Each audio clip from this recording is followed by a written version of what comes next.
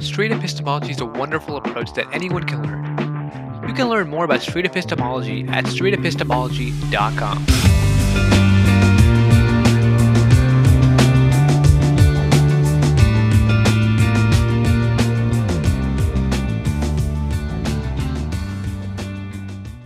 Yeah, let's definitely get started. Thanks for joining me for this third Ask Me Anything. And Addison, thank you for being behind the scenes and coordinating it all. Boy, there's so much to talk about with SE. I've been so busy. I'm wiped. Honest, I'm just really wiped with SE related stuff. But I definitely enjoyed doing it for sure. It's nice to see the fruits of our labor over these years. Yeah, so you recently released the first part of the course? We did. We released phase 1 of the course Navigating Beliefs, and last I checked, I think we're closing in on 800 signups now. Okay. Something like that. Pretty damn good. Of course, I've always want more and more people to do that. But yeah, the first half of the course is done. We talk about pretty much the things that you need to do prior to starting the talk. Although we do cover the building and maintaining rapport. So just edging into the conversation. All the things up to that point are covered. And we do cover the steps of SE as well. So for people that want to know about the claim or the confidence level, the reasons, the epistemology, ending the conversation, we cover that at real high level. But we're writing those modules now. In fact, for the last 2 weeks, we've been spending probably 8 to 10 hours a week, 3 to 4 people just hammering at it and outlining things and starting the writing of that. That's going real good. Oh, and we started really cool. This is neat too. We started a translation effort. So we have volunteers to translate the first part of that course into German, Russian, French, Spanish, and Dutch. Wow. Okay. So that's really neat. And that's posing a few challenges too. We're gonna have to tweak the actual application that we use so that even the navigation buttons are translated. So it's a pretty significant effort. Yeah. Yeah. So if you're interested in helping us translate the course into one of those languages, then please reach out. Contact at streetepistemologyinternational.org, and we'll see what value you can bring to the team, and if you can help us out, that would be great. So in you speak any foreign languages? I'm sorry, go ahead. Very badly, so no. Yeah. Tiny bits. So yeah, in regards to the AMA, do you have any ground rules or anything you'd like to just state beforehand so we don't have to keep repeating it? Not really. I mean, I guess I would prefer to be somewhat like SE-ish or SE adjacent. Yeah. I think one time somebody wanted to talk about free will, and we dabbled in that a little bit, but it's philosophy. Maybe we can keep that on the back burner and keep it more relevant to street epistemology. Oh, you can talk about, if you have questions about the nonprofit or my own work, maybe you have some questions about my channel or something like that. I actually started going through and digging up old videos that I have saved on my hard drives, and I'm going to start releasing those. Okay. So yeah, I'm shooting for this Thursday to release a conversation that I had with these 2 ladies on the trail about deja vu. Yeah, we started talking about deja vu, and then it kind of went in a different direction, but it was still a really cool talk. So and now I can old Anthony content. New old, yeah. I'm calling it vintage. I have a little thing at the start. Yeah.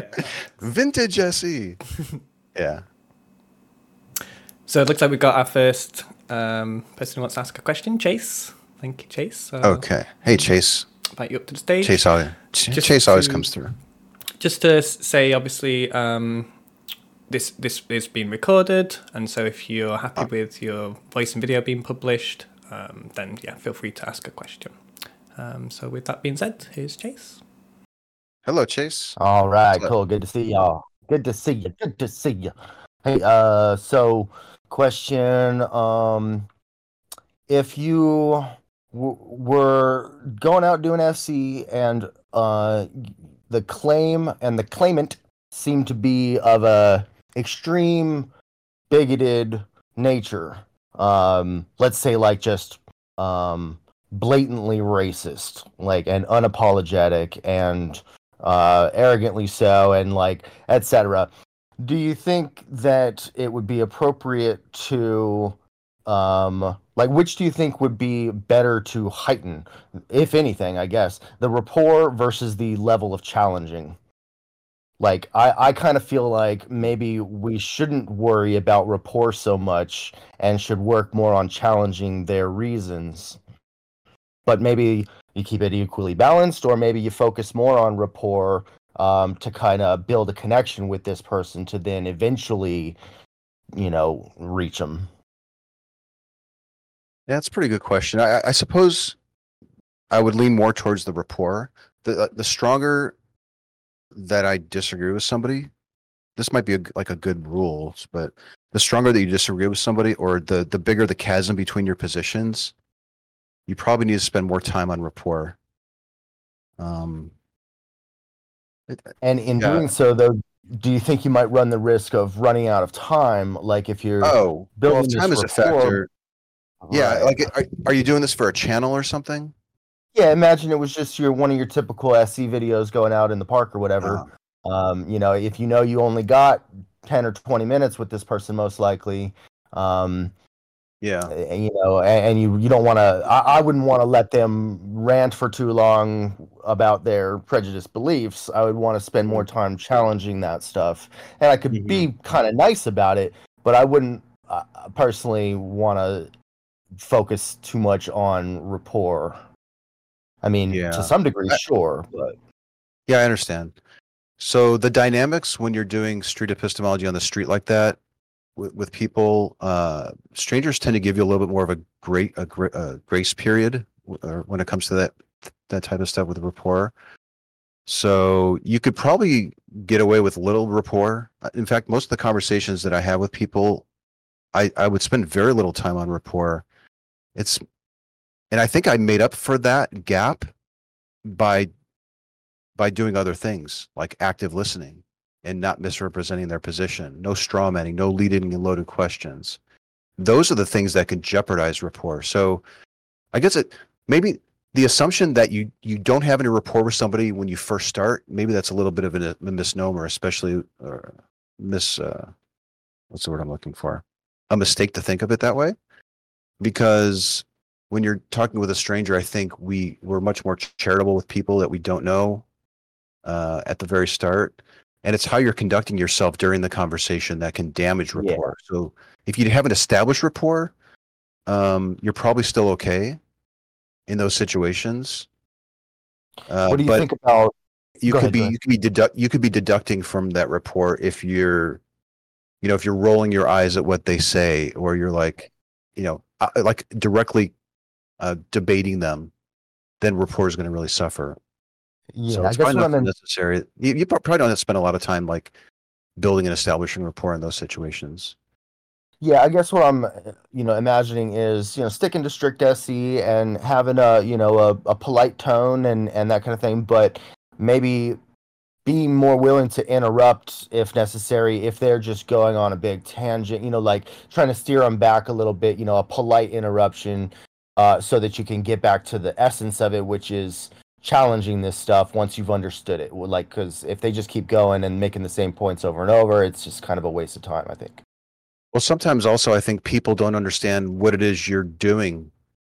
Yeah. People aren't used to exploring the quality of their reasons in those situations. So I think people would just naturally gravitate towards messaging. And you're reminding me of a talk that I had with that one street preacher, Caleb, in front of the Alamo. It was one of the early talks that I had where he was just in message mode. And I think I even said, Caleb, listen, I don't want to debate with you. I want to discuss with you, or something along those lines. So it's okay to interrupt if you want to sort of, point the direction of the conversation in a productive one. I think that's useful, and you might have to do it a couple of times because people aren't usually used to reflecting on their beliefs in those situations. They're used to they think that they're on, and they need to message and get their point across. So yeah, and I think you can cushion the interruption by saying, hey, I hate to interrupt, but and then steer it back, you know. Yeah. Yes. Yeah. So it seems like you're jumping from topic to topic to topic, and I'm really interested in selecting one of those and boiling it down to a specific claim, and then getting into your justifications for it and how you determine that those are good reasons. Do you think we can try something like that? You might have to do that a couple of times, but I've had situations where I've tried that again and again and again, and it just they just weren't in that mindset. So it takes some patience, I suppose. Yeah. Okay, cool. All right, thanks for your input there. I guess last question I have, I might have asked before another day, but like are there any claims that you think should not be engaged with? Any, like, again, going on the bigoted realm of it, like say something like if somebody were to make a claim such as X group of people should be killed.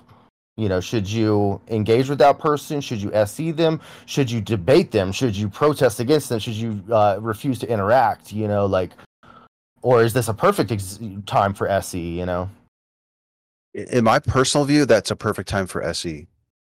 Perfect. Like if they have views like that where they're willing to harm people because of their views, then yeah, I mean that would be the perfect type of person that I would want to talk with because of the ramifications of what their beliefs are. So that would be for sure.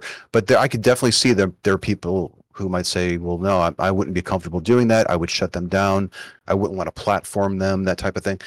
And remember, you can always have those conversations, presuming that you're not live streaming these, but you could always have the discussion and just decide not to upload it if that's your thing. Although I can imagine there might be people around recording it now. If I'm trying to envision, I'm sort of envisioning like a really chaotic scenario where that might happen. But there's an example. I think that it might even still be up. There was a YouTube channel called I Met Lucas, and I think it was a guy named Lucas who sat down on a park bench with a white supremacist. And I don't remember much of the conversation, but it probably went along those lines. And he engaged with that individual. So just whatever's within your comfort zone. If you feel, morally vexed by it, or you think you might be platforming bad ideas, then, don't do it. But the way that I look at it is that street epistemology is the best tool for exploring how people justify these beliefs that they want to act out on and that they do act out on.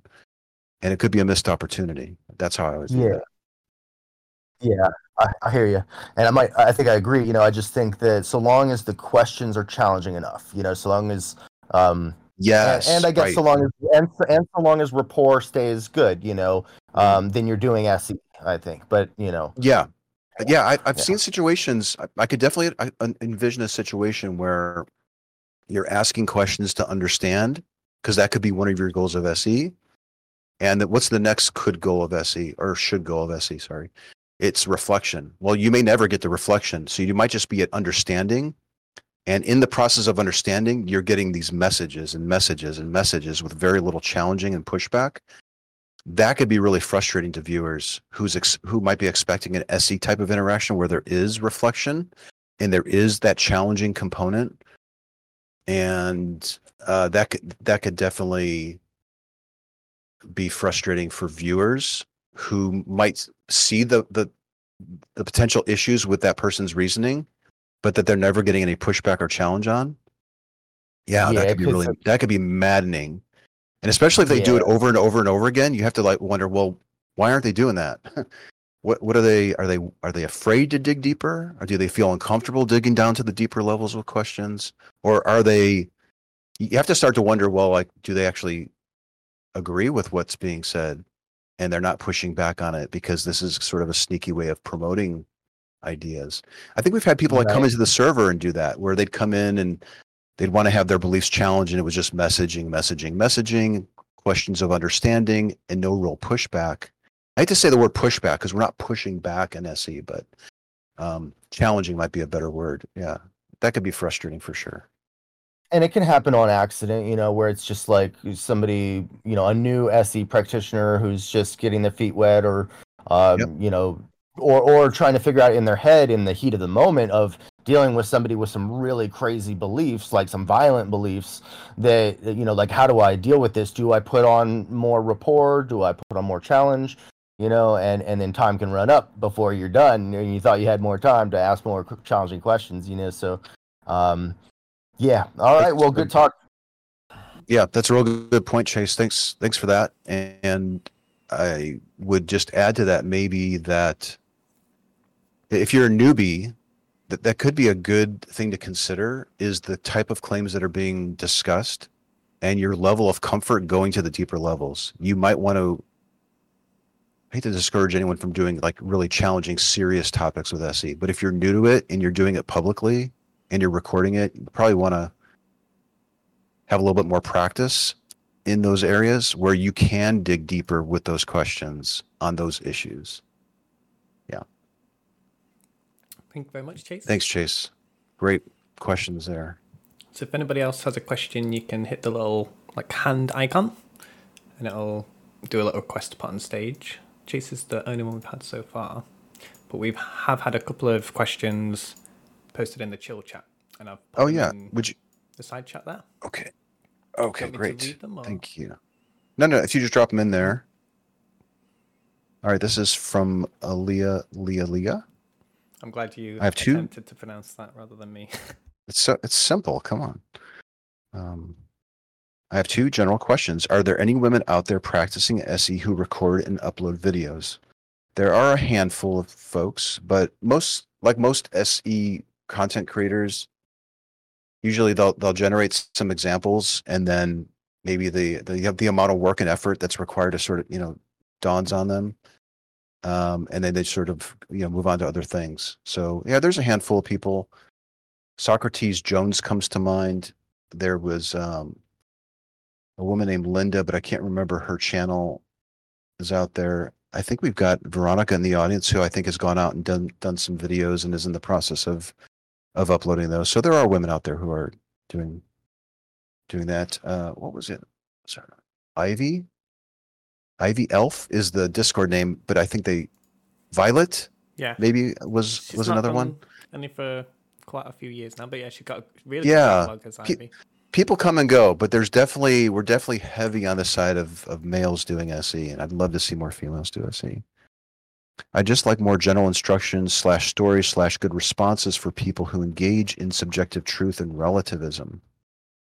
I feel like I run into truth relativism a lot. Yes, that is a huge issue. So what we're talking about there is people who say, well, I guess, yeah, that same reason could be used to justify some other claim that I don't think is true, but it's true to me. It's a good enough reason for me.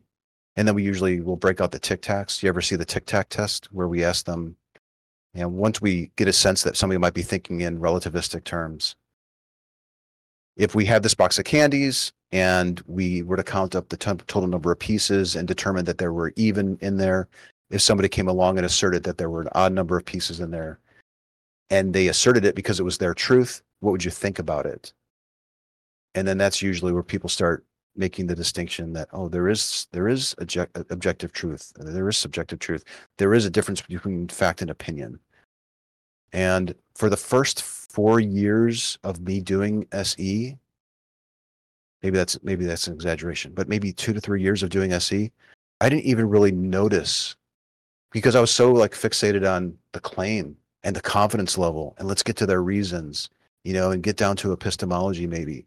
I wasn't even noticing that there was this resistance, this barrier, a hurdle, where people didn't even think, at least in the case of this specific claim that they brought up, that truth was a thing, that their belief could really be factually incorrect. And I was racking my head on what's a simple way of getting through that? And that's where I came up with it, the little Tic Tac test thing. It's so useful, and it's portable, and you don't even have to physically have it. You could just, if I had a box of Tic Tacs, you don't even have to have the prop with you.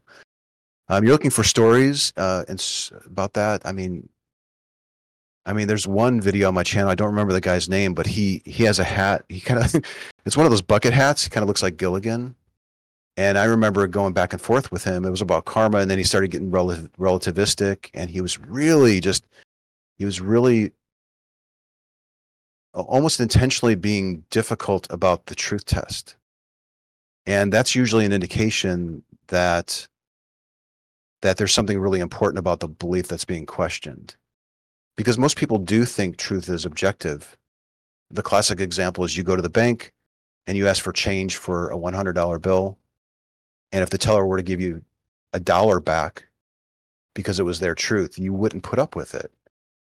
But when it comes to different beliefs, there are people out there who then set that aside. They're not being consistent, and they will put themselves in a subjective box in order to maintain the belief. So it's very interesting. But yeah, so it's really good for any types of claims where you think the tic tac example doesn't work. Yeah, personal. So it would be personal like personal preferences are subjective. Like, right? It would be hard for me to like challenge somebody who said vanilla is my favorite ice cream. You know, it's delicious and I love it. I can't get enough of it. But I don't like vanilla ice cream like they do. So that would be something that wouldn't apply. But if they went above and beyond that and they said that vanilla ice cream is healthy and I give it to my kids, 3 times a week because it's really good for them. Now you've moved from that personal preference or subjective realm into a more empiricist, objective realm. Yeah. So I invited Jan to speak, it looks like. Yeah. Jan, come on up, and then we'll get to Dale's question there right after that. Hi, Jan. Thank you. Hi, Anthony. 2 questions. Question 1 is, there are in the FAQ of the navigating belief scores, there are a couple of assumptions. How would you say, like, one of the assumptions is everyone exists within a shared physical reality. How would you go about doing SE about such assumptions? I've heard a few people explore that, but before I get into that, I want to hit on that. We have a list of 10, is it 10? There's 10 things that we've identified when we were putting together the course of assumptions that you kind of have to be on board with if you're going to be proficient at street epistemology. And we've been bouncing this list around everywhere. We thought, well, maybe it's module 1 in the what is SE, maybe it goes in the course intro, or maybe it's a deeper level. And then we just decided to stick it into the FAQ page of the Navigating Beliefs course, which if I was savvy enough, I'd share my screen and show you that, but it would take too much time to log in and show you that. And one of the questions in there is this one about that all humans are sharing the same reality. And I've heard a really good example. I think it was Abstract Activist Nathan, where he brings up the example of when you're playing a video game with somebody, are you in the same reality there, or are you in different realities? So he brings up an example where you're interacting. Usually people will acknowledge that they're interacting with other humans, and that can be effective in helping people acknowledge that they are sharing the same reality. Now, it could be, if you do get pushback on that, it's possible that they're using a different definition of reality. Like reality to them might mean my own personal experience.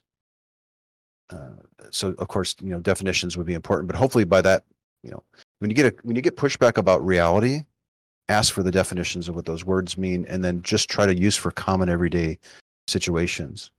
Like, when you go on a bike ride with your family, are you all in the same reality as you're doing that, or are you all in your independent realities, doing that?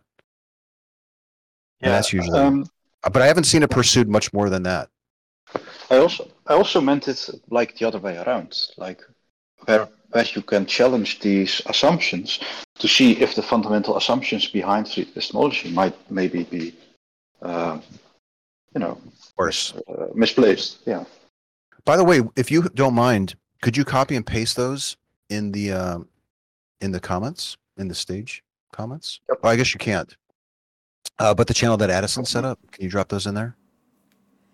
That would really be great. Yeah. We, as the course writers, we're kind of expecting a little bit of pushback on those. And we kind of expect some of them to be somewhat controversial. So that all of those can be SE'd.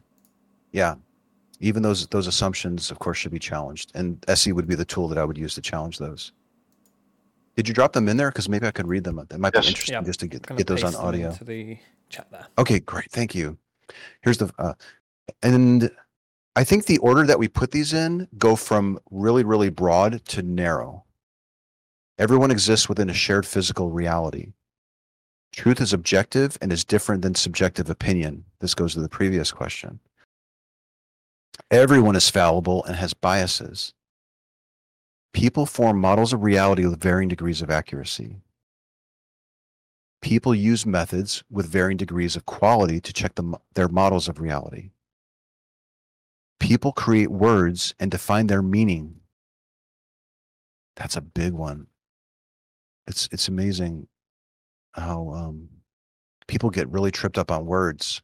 I just had a conversation the other day. Somebody was saying, you gave this mini dialogue in the course, and it was a guy's name, but then you referred to them as they down below and referencing them. Why did you do that? They is clearly a plural thing. So there's just, and then I said, well, words change over time, and they took an affront to that. But isn't it like the popularity of the population determines what words mean, I think. So yeah, it isn't. Let's see here. Here's the next one. It is possible to improve the accuracy of people's models of reality. This is the whole map and territory thing. Collaboratively questioning our models of reality helps to mitigate our biases and improve those models. Higher confidence in a claim should correspond to higher quality reasons and evidence. We had some discussions about this. I'm not into. I have some thoughts on that one, but two more. Almost everyone is resilient enough to have their core beliefs challenged. That is an assumption that we tend to make when we're doing SE, because we do challenge the foundations of people's beliefs, and it could be quite upsetting to people. Resilience also has a specific meaning here, right? Resilient, yes. Yeah, although please don't ask me to define it. And it is possible to have fewer false beliefs. Is that it? It got cut off there. It is possible to have fewer false beliefs? Is that it? Okay, maybe that's it. Yes. Yeah. So those might be the 10 commandments of SE. But we're definitely willing to explore those, and we're definitely not dogmatic about those. But those do seem to be big ones, for sure. Yes, and since no one else has put their hand up yet, there's one thing that you said in clarifying these that I want to ask a question about. You said that popularity defines what a word means. How do you reflect on the meanings of words in, for example, subgroups, especially when, let's say, the leading philosophers on a particular subject, let's say free will or the science of cognition, have a different meaning of what a mind is than the large population? Yeah, another good example might be a theory. So in the scientific community, a theory means like something that's near proven to be the case, not a guess. Yet the general population very often uses the word theory to mean hypothesis. So it generates a lot of confusion. I think the important thing is you need to recognize, well, which group am I speaking with? Am I speaking with a more scientifically minded person who gets that distinction, or am I talking with a lay person who doesn't? And then you have to shift gears. So the biggest thing is being aware that there are these distinctions in language. That's the first thing. And then recognizing when you notice it, or at least suspect it, that it's happening. And then the third thing is adjusting for it. And what we try to inform people to do in SE is set aside your own understanding of what that word is and go with your conversation partner's meaning of that word for the purpose of that conversation, because you want to be exploring how they're thinking about things. So why wouldn't you want to use their meanings of words? Don't be so rigid about definitions of words. Be flexible in them. And then, when the conversation's over, I can go back to thinking that, well, when I hear hypothesis, I'm going to think nearly proven to be the case. Sorry, not hypothesis. That's wrong. When I hear theory, I'm going to think nearly proven to be the case. And when I hear hypothesis. But I do wish scientists who do have what I would say is the more accurate understanding of that word in particular, I wish they would be more careful in how they're using those words when they're in public and they grab that megaphone and they're speaking publicly. I wish that they would educate as they're speaking, just very quickly. Now when I say the word theory, I mean this. While, you might commonly think of it as this, I'm actually intending it to mean this. It's an opportunity to educate people. But you're always going to have tribes that will have their different languages, their different meanings of these words. And it's just a matter of like I said, it's just a matter of being aware that can happen. Yeah, thank you for those answers. And the question I originally wanted to ask second was, what connection, or how do you see the relationship between SE and, for example, humanistic organizations? Humanistic organizations. I see SE as a set of tools that can be used by any organization. Doesn't matter what organization you are. Now, there may be more organizations that might be more open-minded to the tools because maybe they're a little bit more scientifically minded, for example, because there is a sort of a scientific path of SE. So there probably are certain tribes or groups or organizations that might be more receptive to SE, and there might be more tribes and groups and organizations that might be more resistant to it or threatened by it even. So I'm always a little like mystified why there would be anyone pushing back on SE at all. It is a wonderful tool for assessing people's feelings of certainty towards the claims that they're making. And you might be put off by the origin of it, or maybe you watched a video that was like, it just turned you off because you didn't like the topic, or you didn't like the way that the conversation was being facilitated, or you thought that the person doing it was insincere or whatever. It's like, take a step back and look objectively at what it is this thing can do and how it could actually strengthen your own group. You could become a much more epistemically humble organization with members who are much more cautious about the claims that they make. They're much more responsible with the claims that they make, and I would argue that they would probably become better advocates for the organizations that they represent when they encounter people with whom they disagree, because now they can actually engage with that person in a really productive way. But yeah, there are just some people. And it's not just groups, it's individuals too. There's a certain type of person that, and I'm not picking on anyone in particular, but there's certain personality traits, I think, where people struggle with it. Like Aaron Raw is a great example. He is a great, caring, humanistic person. He'll give you the shirt off of his back, and it might even be an SE shirt. But he will struggle when he runs into somebody who thinks that evolution is a lie, and that there's no evidence for evolution. He just loses it. He can't stay focused on inquiry. He has to shift to debate and giving facts. And that's something that you can overcome. It just takes practice. But there are just personality traits that will struggle with SE more, I think.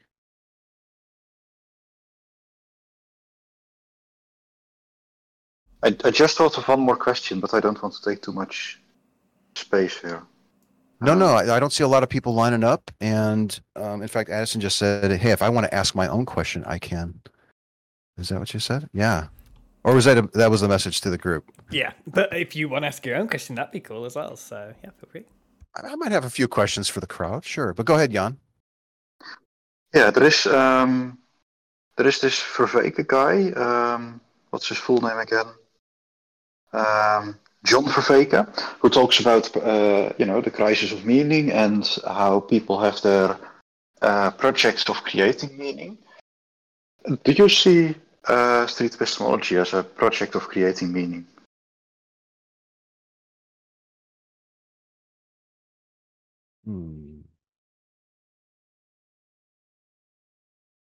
No, not really, but it can.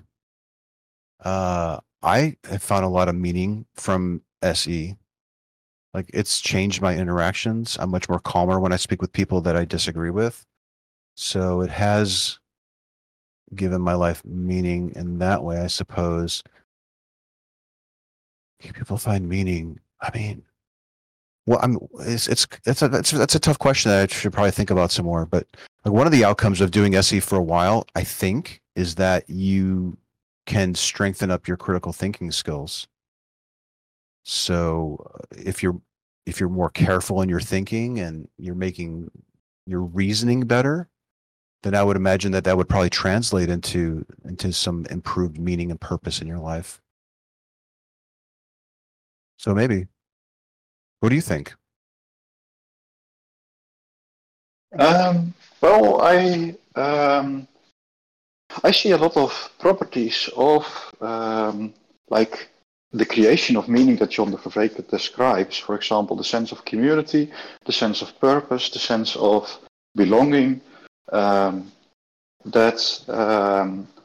can be connected to what SE is doing, right? We have certain values, we have certain goals that we set out. We have certain things there are also certain rituals that we perform by, going through these motions of conversations. Yes, there are a lot of characteristics of how this can be a way of creating meaning for yourself, and how this can influence your life and on a very much deeper level than just making the world a more rational place. It can also, in a more personal way, create meaning. So yeah, it absolutely can be. I think maybe. And this has some far-reaching implications for how you can steer the course of where SE is headed, right? Because if you want SE also to be more, if you want to tap more in this meaning crisis, and offer more to the world in that perspective from SE standpoint, you can lean heavier into, for example, creating communities. Yeah, I suppose we should make a distinction between the casual person who discovers SE, maybe watches a couple of videos, maybe takes the course and incorporates a couple of the suggestions and then moves on with their life, as opposed to somebody who does all those things and then gets really involved with it. Maybe they volunteer or they decide to actually go out and do SE or write an article about it, or get more involved, show it to things like this. So maybe the longer you stick with it, you start developing additional meaning and purpose from it. Like I said, I definitely have. Yeah, I don't know what I'd be doing these days if it wasn't for SE. I don't know. I don't know what I'd be doing. So this has definitely given my life meaning, purpose. But I'm not your typical SEer, as well, who's been involved with it for 10 years and, came in sort of on the ground floor and got wrapped up in all this. Great question. Thank you. Yeah, thank you for your question. Thank you, Jan. Let me take that. Oh, can I take that text one from Dale? So Dale, this might be a quick one. I'm overjoyed to see suggestions to check into NVC in modules 2 and 3. That's nonviolent communication. Are there going to be educational links to learning more about NVC in the module? Well, we do have one link or two links out to NVC, the nonviolent communication website, where you can learn more. You can take a class. when we were writing the course, we were fortunate enough to have at least 2 people on the team that were familiar with NVC, and one of them had even conducted training in NVC, and they took time out of their schedule to teach the team, anyone who wanted to show up, NVC. So that was really helpful. And then I think we even brought somebody in to give a presentation on it. We see the value in NVC, but it's a different technique, and it's a different area. So we didn't want to, like, I don't know, merge it into SE and then just, like, paper over it and like, oh, that was always SE. No, it's its own unique thing, and there's value in it, and it's probably something that you want to be aware of if you have a hostile conversation partner, or in the example that Chase was giving, where you might be encountering somebody who makes a claim that is really agitating you. The recognition of your own feelings and needs and your conversation partner's feelings and needs is almost up there with making sure that you both agree that reality exists and you're sharing the same reality. Because if you don't have your feelings and needs met, or if they're in jeopardy, then thinking that you're going to build rapport and start driving down to the quality of reasoning is likely not going to happen. So NVC is really important. I never really understood how important that was until probably about 2 years ago. And then it says the CNVC is the SEI of NVC. Oh, wait, I see. Have you considered reaching out to them to collaborate in some way?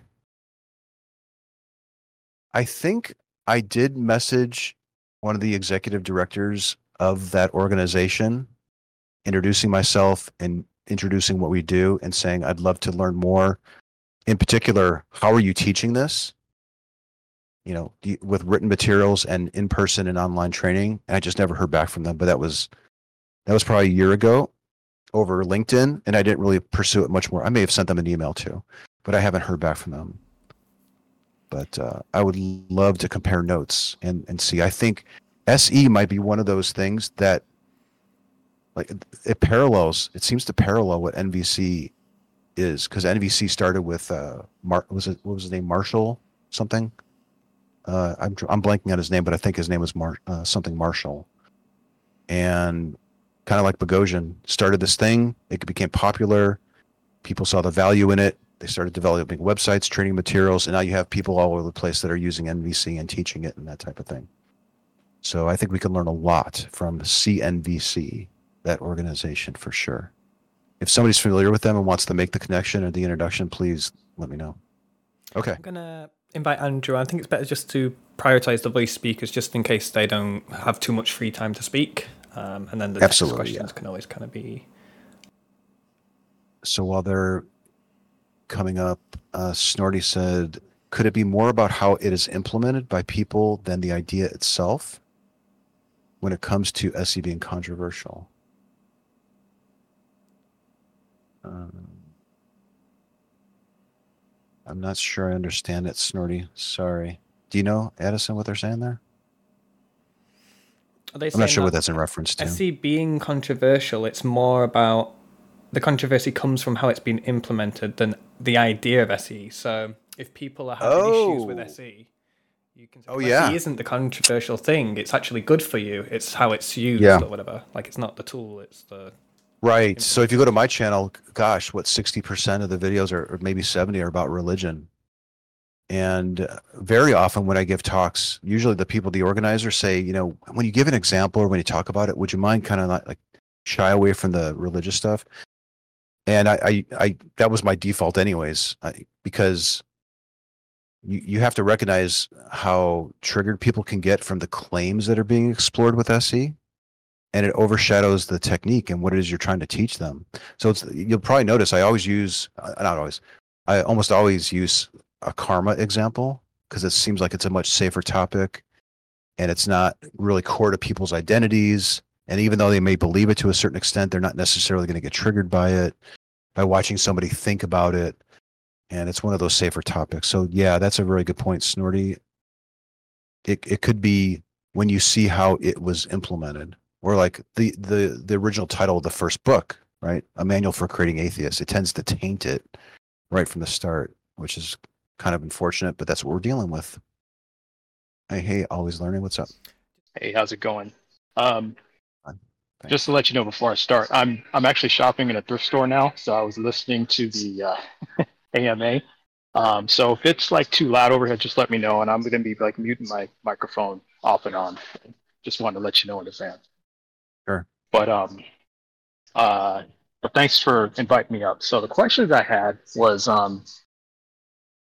I've actually watched all of your videos. I can't believe I have, but I have, and they're amazing videos. Um, One thing I have seen in my experience is trying to start an SE conversation natively or like on the fly versus how I see you do it and how I see others in the videos do it. Like you have you have a little thing set up, you've got a sign, you've got your clipboard, all that stuff. And when you start a conversation like that natively, you don't have any of that stuff. So um, are there any differences in how you approach a just on the fly conversation that gets into SE versus how you do it in your videos? Yeah. Yeah, I'm glad you noticed that. Yeah, there's a huge difference. You're given a lot more leeway with SE when you are initiating a talk inorganically, where you're positioning it as an interview, which usually people have the expectation that this is a one-way thing.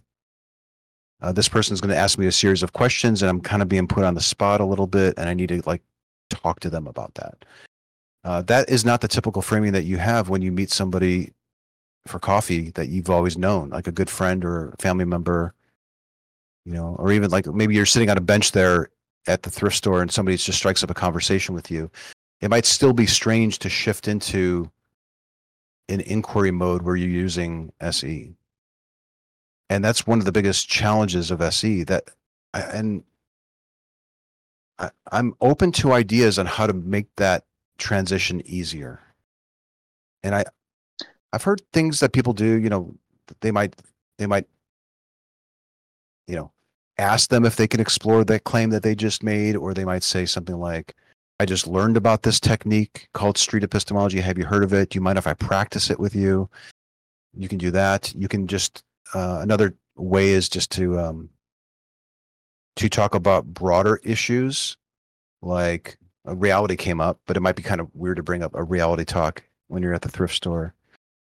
It's tough. It's one of the biggest hurdles of SE is how do you make that transition to that type of inquiry? Now, I have met some people who they admit that they're that type of person. They're just the type of person who will just casually, they don't even recognize that they're doing it because they've done it for so long, and they are just that type of person who just makes those inquiry things, and it's natural to the other person on the receiving end because they're that's John. John is always asking those questions, and they roll with it because they're comfortable with it, and they go with it. And even with strangers, they're just adept at doing it. But there's something. It's a barrier, and it's something that I won't put two ideas on how to overcome. Have you tried Yeah. overcoming that? I mean, there's things that Yeah, I've tried well, to do. I have.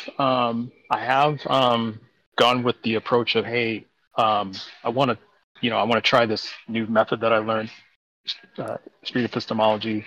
So do you mind if I ask you a few questions? And I've even done the timer on my phone approach. But with like relatives and friends, it feels a little weird sometimes. Yeah. Especially when it's just like meeting a guy for a beer, and you're like, hey, mind if I interview you about what you just brought up here real quick? It's a little weird, so that It is a little transition weird. it feels weird to me. And then the other thing I found is when, because a lot of times I'll get feedback, because it's because now it has once was been a two-way conversation. Now it's kind of turned into an interview and you asking a bunch of questions. And um, so I think I've gotten a vibe that the other person kind of feels on the spot, and or that I have an agenda, and I try to, and maybe this will, for me, it'll just take more practice to take my subjectivity out of my questions, and that's probably where it comes from. But I'm trying hard to do that, and so I even try to lead with, hey, I'm trying to be. I really just want to learn about how you got to where you got with your claim. With how what you think about this. That's all I really want to get to, and like how you know what you know, and or how you believe what you believe, and but I think it's still kind of met with, and maybe it's just, and that might also be that the person knows me, and they know how I am and who I am. So even try as I might, they may just still believe, yeah, he's coming at this at an angle. He's got an opinion he wants to interject or something like that. So it may be just a lot of that. So it may just be with time. But what I found is that I'll get a lot of questions asked about me. Well, what do you think about this? What's your opinion on this? Where do you come from? And I'll say it like I've tried to model how you've said it in your videos. And and you say, well, yeah, if you ask me, I'll tell you. And I'll say it, and I'll try to be as brief as possible because I want to get back to them, and but I want to get back to you on how you believe what you believe. But it seems, I have a hard time steering it back. That's just my thing. Okay. My struggle with it. The other struggle I have is when to follow up, because like when your videos, you've got the puzzle piece. You wait for people to come back to you, and if they come back, they come back. You can talk, and what you're going to talk about. But again, if I'm like, here's a perfect example. I have a 16-year-old son. He's like in a youth religious a youth church group and things like that. So he's he has a pretty strong faith in God, and my faith has it's just gone. I'm probably at like a 5 out of 100, maybe 4 out of 100 in terms of my belief in God now.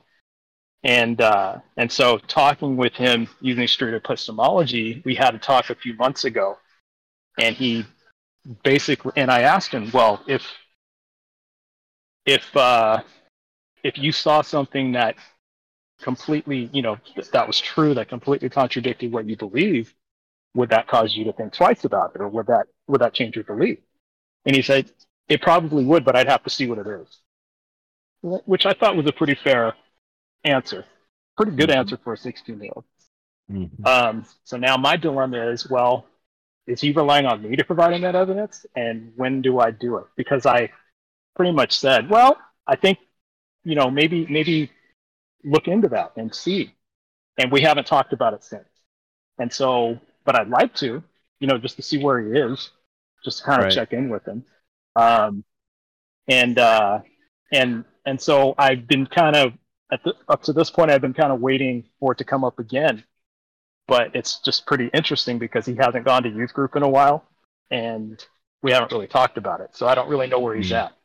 So I probably just have to say, hey, about what we talked about a few months ago, where are you at on that?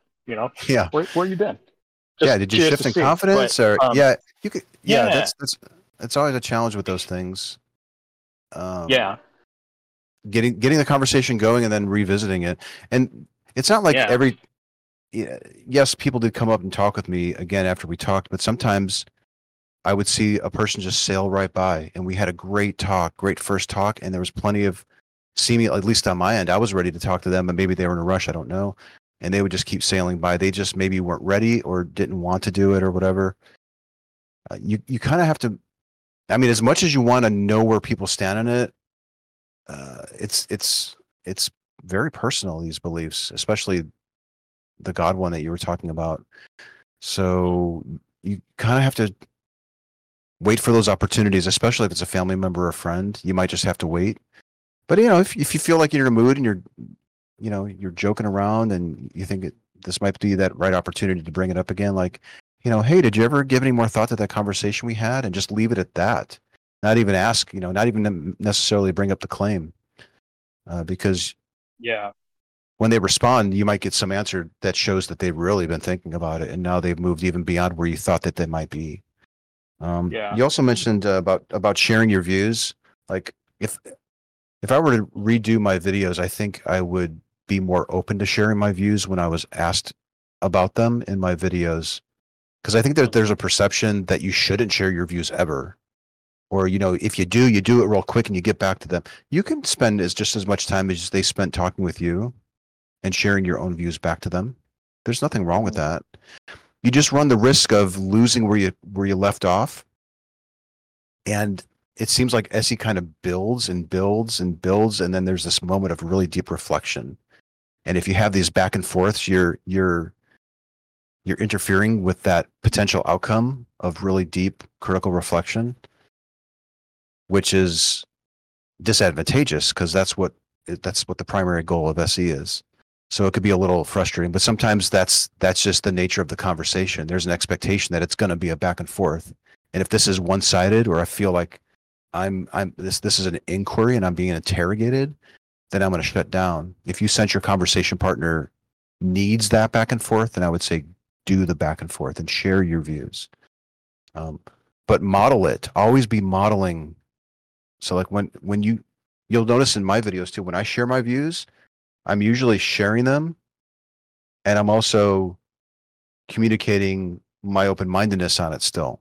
Like, yeah, I don't really believe in that, although I'm open to hearing other people's perspectives and maybe even changing my mind on it or shifting my confidence towards it if there was a good reason to do so. I always try to leave a little nugget of that so that it will resonate with them. And then when it comes time for me to ask them questions, finally, that they might be a little bit more open-minded and that type of thing. Okay. All right. And well, I really love the work you're doing, and it's had a pretty profound impact on my life. So, I thank you for that. I really, really appreciate that. And it has really caused me to shift a lot of my views on different things.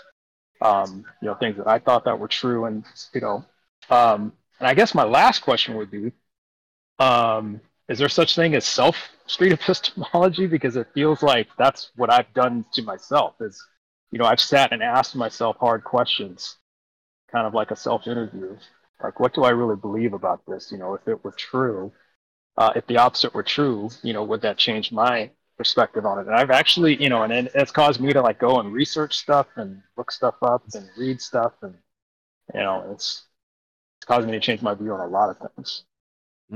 But is that like a common occurrence? I think self SE becomes more of a common occurrence the more you do other person SE. So the more that you're doing SE with others, it seems like invariably you start doing it on your own. Now there's a quality degree of SE that I think needs to be considered. So if you're SEing yourself on a claim, especially if it's a claim that is important to you, and I'm speaking for myself too, my hypothesis, and I sense that I might be less hard on myself or less critical of my own views, as opposed to somebody who might be asking me those questions. I think you can get a higher quality interrogation of the quality of your reasoning if you allowed somebody to do it with you.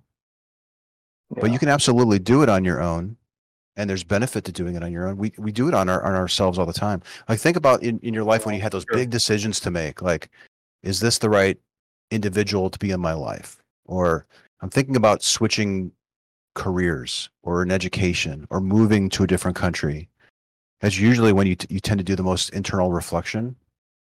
Yeah. So we do it all the time, but I think you get a higher quality one if you were to allow somebody, particularly somebody who disagrees with you, they're going to ask you much more challenging questions, and you get a higher quality SE exchange if you allow that. Okay. All right, I lied. I have one more question, and then I'll go. One more question. And I know I believe you have said this in one of your interviews before. But what was a time where an interviewee has caused you to shift your belief on something, or what you thought was true had you second guessed it or changed your mind about something? What would you say is the most memorable instance of that? Well, there was one conversation I had with Ragnar. He probably doesn't even remember it, but I think it was Ragnar, and we were doing it over Facebook Messenger, maybe about 6 years ago, 7 years ago. And it was about whether artists should give away their content for free or if they should be compensated for it. And I remember being like really about as dogmatic as like an SEer typically is, like maybe a 90, like really high, that artists should be compensated. If you downloaded their music and you didn't pay them, then that was stealing. That was my position. And then we had a back and forth. And then I found my view shifting on that there are actually some advantages to the artist who does allow their music to get out into the ether.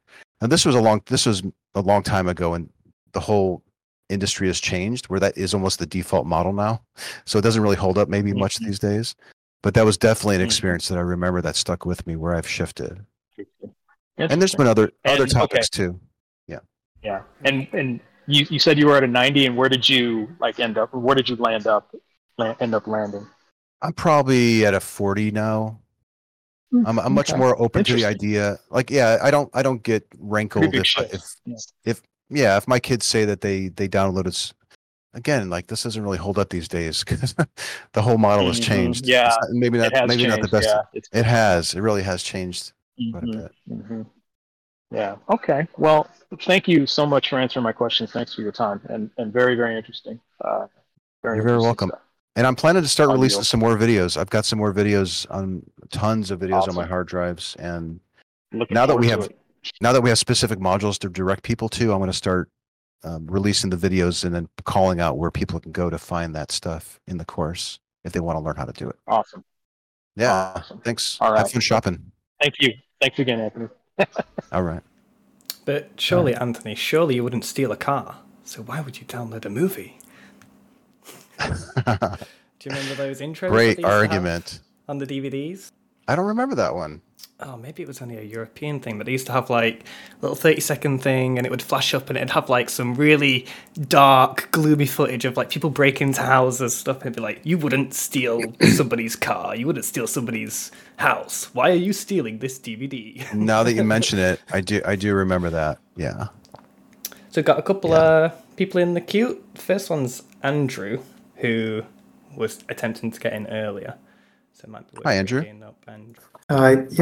Thanks for having this. I was curious, especially since election season is coming up, if Anthony or other practitioners, if there are times when you have persuasive conversations, when there is an issue that you deeply care about, and if it differs, if it's really a non-SE conversation, if those conversations end up feeling exactly like SE, and what your experience with that is. So before you don't go just yet, because I want to make sure I understand. Are you saying like if it's a political discussion, should you be using SE for it? Yeah, I think political is the best example I can think of, but anything that you feel really, really strongly about, like you're trying to convince people to do something. So yeah, usually politics, trying to convince people to do something, and it's linked to a value. But the other day I got into I was trying to convince my friend to donate money to save axolotls. So yeah, it's kind of like non-political but environmentalist. So yeah.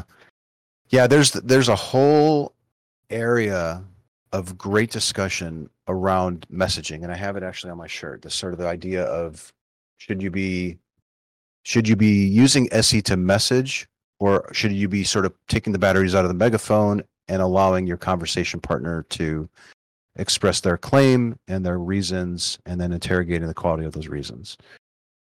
And I think that there's a place. There's a place to use SE to challenge claims that you feel are important, and you feel that people are acting out in harmful ways because they hold a different view than yours. So I would say that that you can absolutely use SE for that. We're saving the last module of the course to talk about that. There's an activist bent to SE. In fact, that's how it started, right? It started in atheism and atheist activists grabbing the tools and using it. And now that it's broadened out, and I guess you could say we're sort of teaching this idea of not messaging, but I do think that there is a place for it, and we know that people do use SE for it. So it would be a mistake to not include it in the discussions that we have about SE and in the course about SE.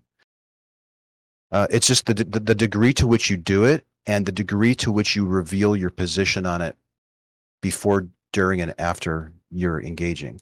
Like, if you're really well versed in a topic and you're really against circumcision and that's your thing, and you're specifically going out to talk to people about that issue, playing dumb,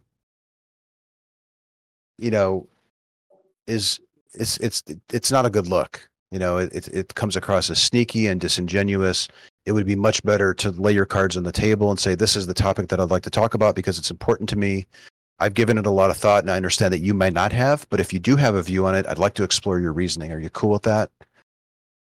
You're covering a lot of your bases there, and you're setting yourself up for a good conversation where it is a topic that you're concerned about.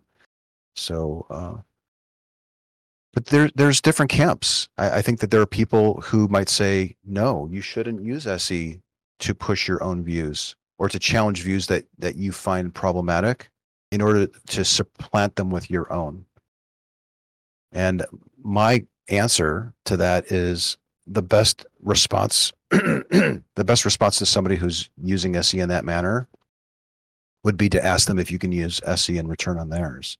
Because ultimately, this is about aligning our personal feelings of confidence on the claims we make to the quality of the reasoning on every side, with the objective of trying to get closer to the actual truth of the matter.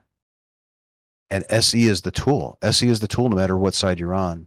So that's why I think we should be gracious with people who do pick up SE tools for that purpose of messaging or challenging problematic claims that they're concerned about, as long as they're willing to have their beliefs challenged in the same way in return. And I think that then evens the playing field again. That's a good frame. Thank you. Yeah, absolutely. I hope I answer your question. Sometimes I go off on tangents and I don't actually answer the question that was asked, but hopefully that was close. I appreciate it. Have a good one. Thank you. Okay. Anyone else coming up? Yeah, looks like we've got Gandalf. And as we know, Gandalf always arrives precisely when he means to. So we'll add Gandalf to the stage. Well, thank you very much for that introduction, Addison. And not to the name there. Hi, can you hear me okay here, Anthony, everyone? Yeah, you sound great. Perfect, thank you. So thank you very much for having this AMA. I really appreciate being here, being able to ask you. So my questions are specifically about SE within close relationships, handling difficult topics through SE in close relationships. And maybe a little context to this is my girlfriend trying to convert me to her religion and me doing my best to respond with SE as agnostic atheist. I have to first say thank you, Anthony, for your videos, because it's the only reason we're still together for the last 2 years. Me being able to take the SE approach has been instrumental in us having this in a more loving way.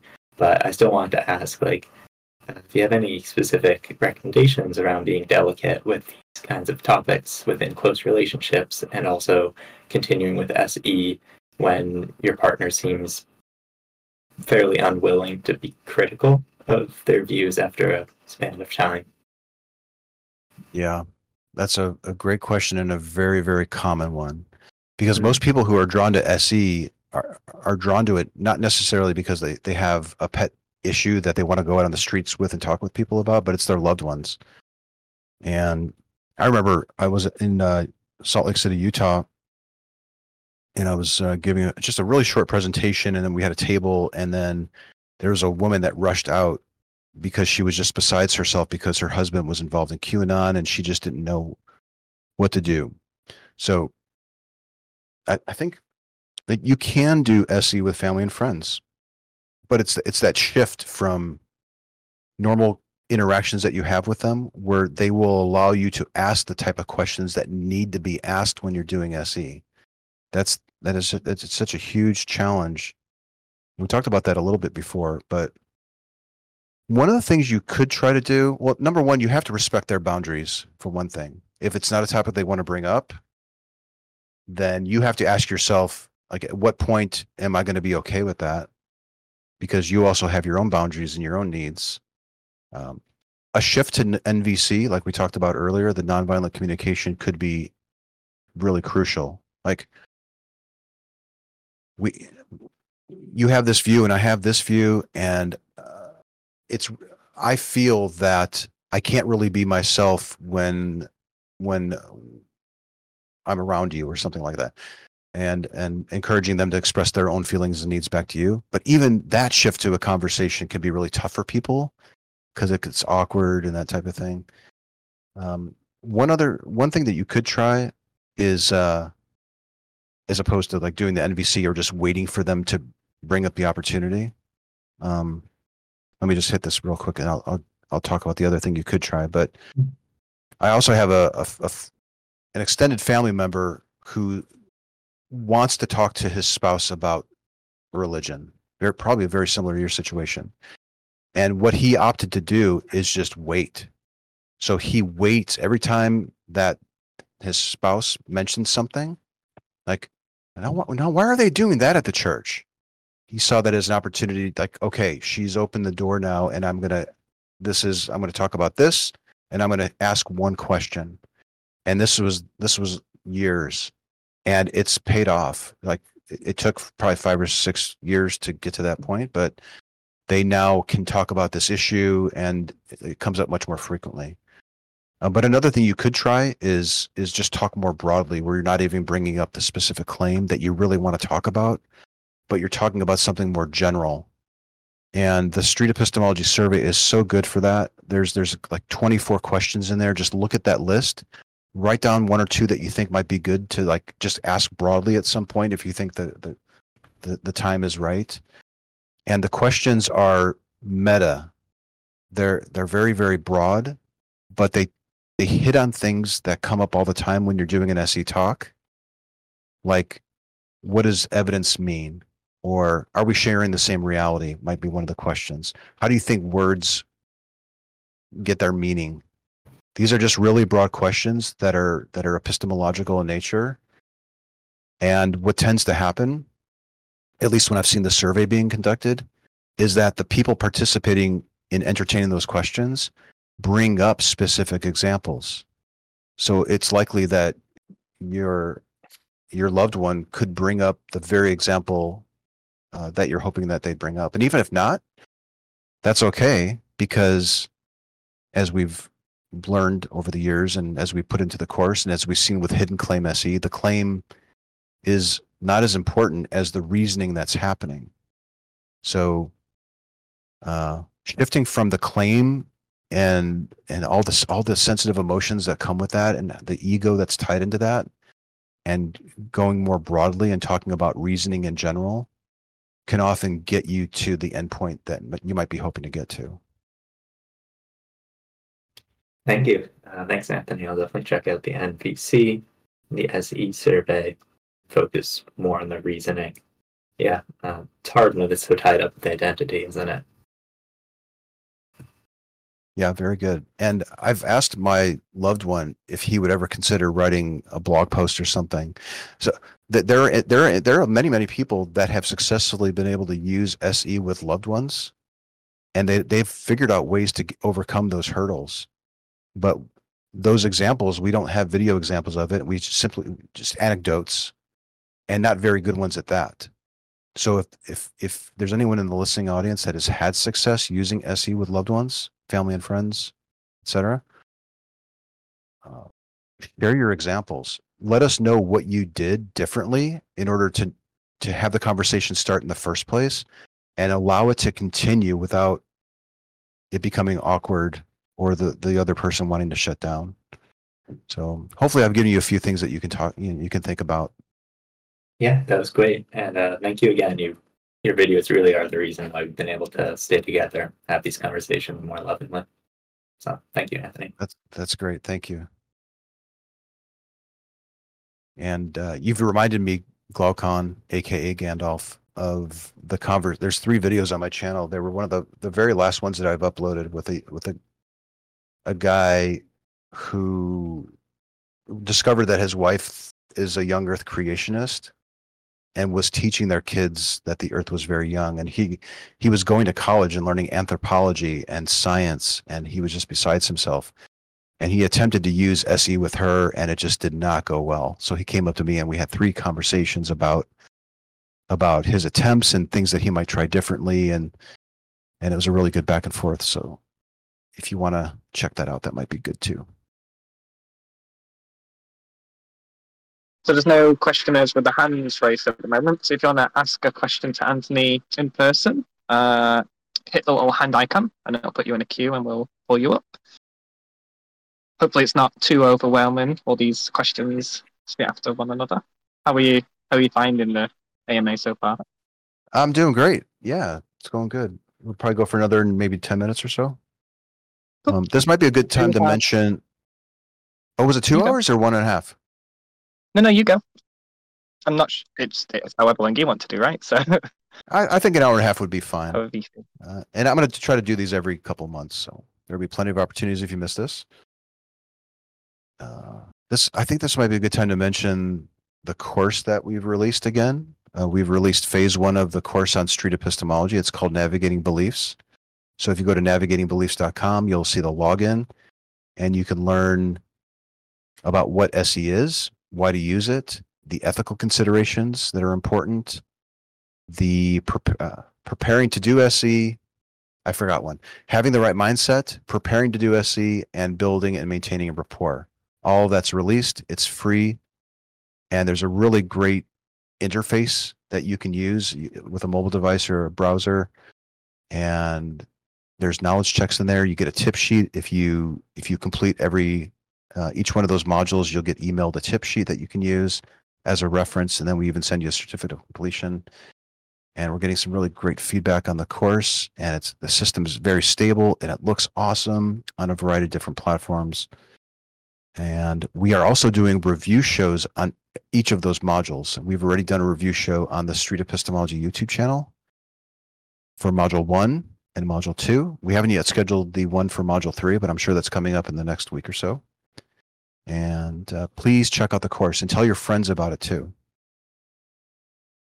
Okay. So in terms of written questions, I put a little emoji on the one that we need to answer next. And it starts with, why does the SE course, from Chase? Why does the SE course say to steelman others instead of just accurately repeating them? It's kind of the same thing, isn't it? Yeah, maybe sometimes we get a little wrapped up in our terms. Like when you're in sort of if I can maybe give what I think he's trying to ask, there's a difference between steelmanning, which is giving the best version, and repeating back somebody's beliefs, which might include a lot of fallacies, but you're trying to accurately repeat back what they're telling you. Yeah. So maybe in some instances you'd rather do one and not the other. Mm-hmm. Yeah, there's a real close line between active listening and steelmanning, and we definitely don't want to strawman people, which is like taking the most uncharitable interpretation of what they're saying to you and just running with it, and like, well, hey, that's what you said, so I'm going with it. You definitely don't want to do that. But yeah, steelmanning is and we're going to be writing about this in Module 9. But that's where you really do listen very carefully to what they're saying, and you charitably interpret and try to give the best interpretation back to them.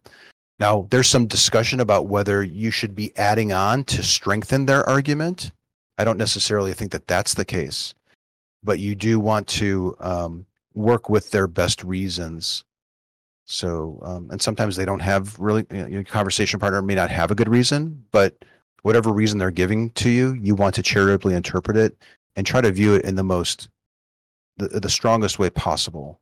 You want to try to view it as they're viewing it, as opposed to active listening, which is essentially repeating back in more or less their own words, so that they, number one, can recognize that you're listening to them very carefully, and you're demonstrating that you're understanding them.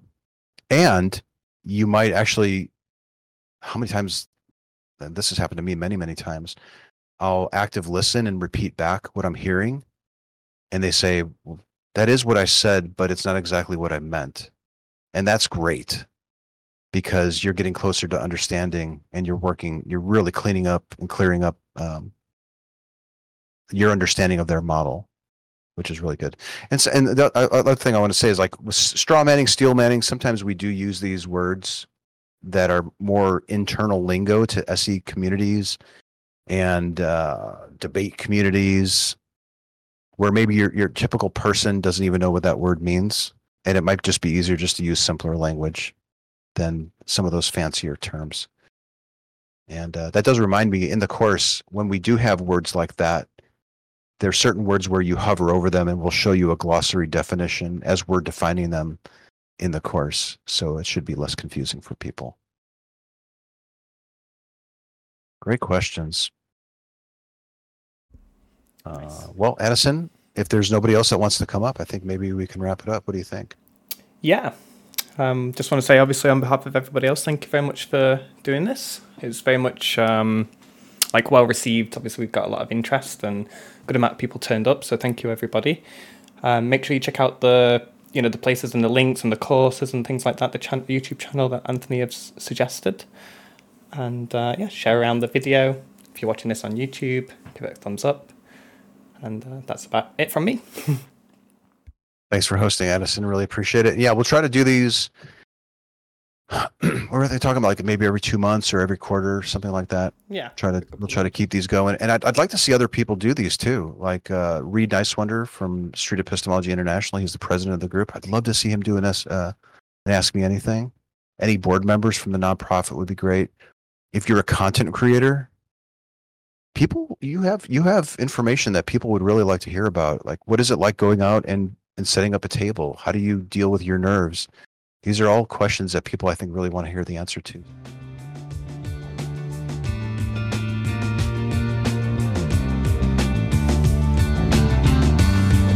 The Street Epistemology Podcast is a production of Street Epistemology International. The views, guests, and topics expressed here, or not expressed here, do not necessarily represent those of the organization.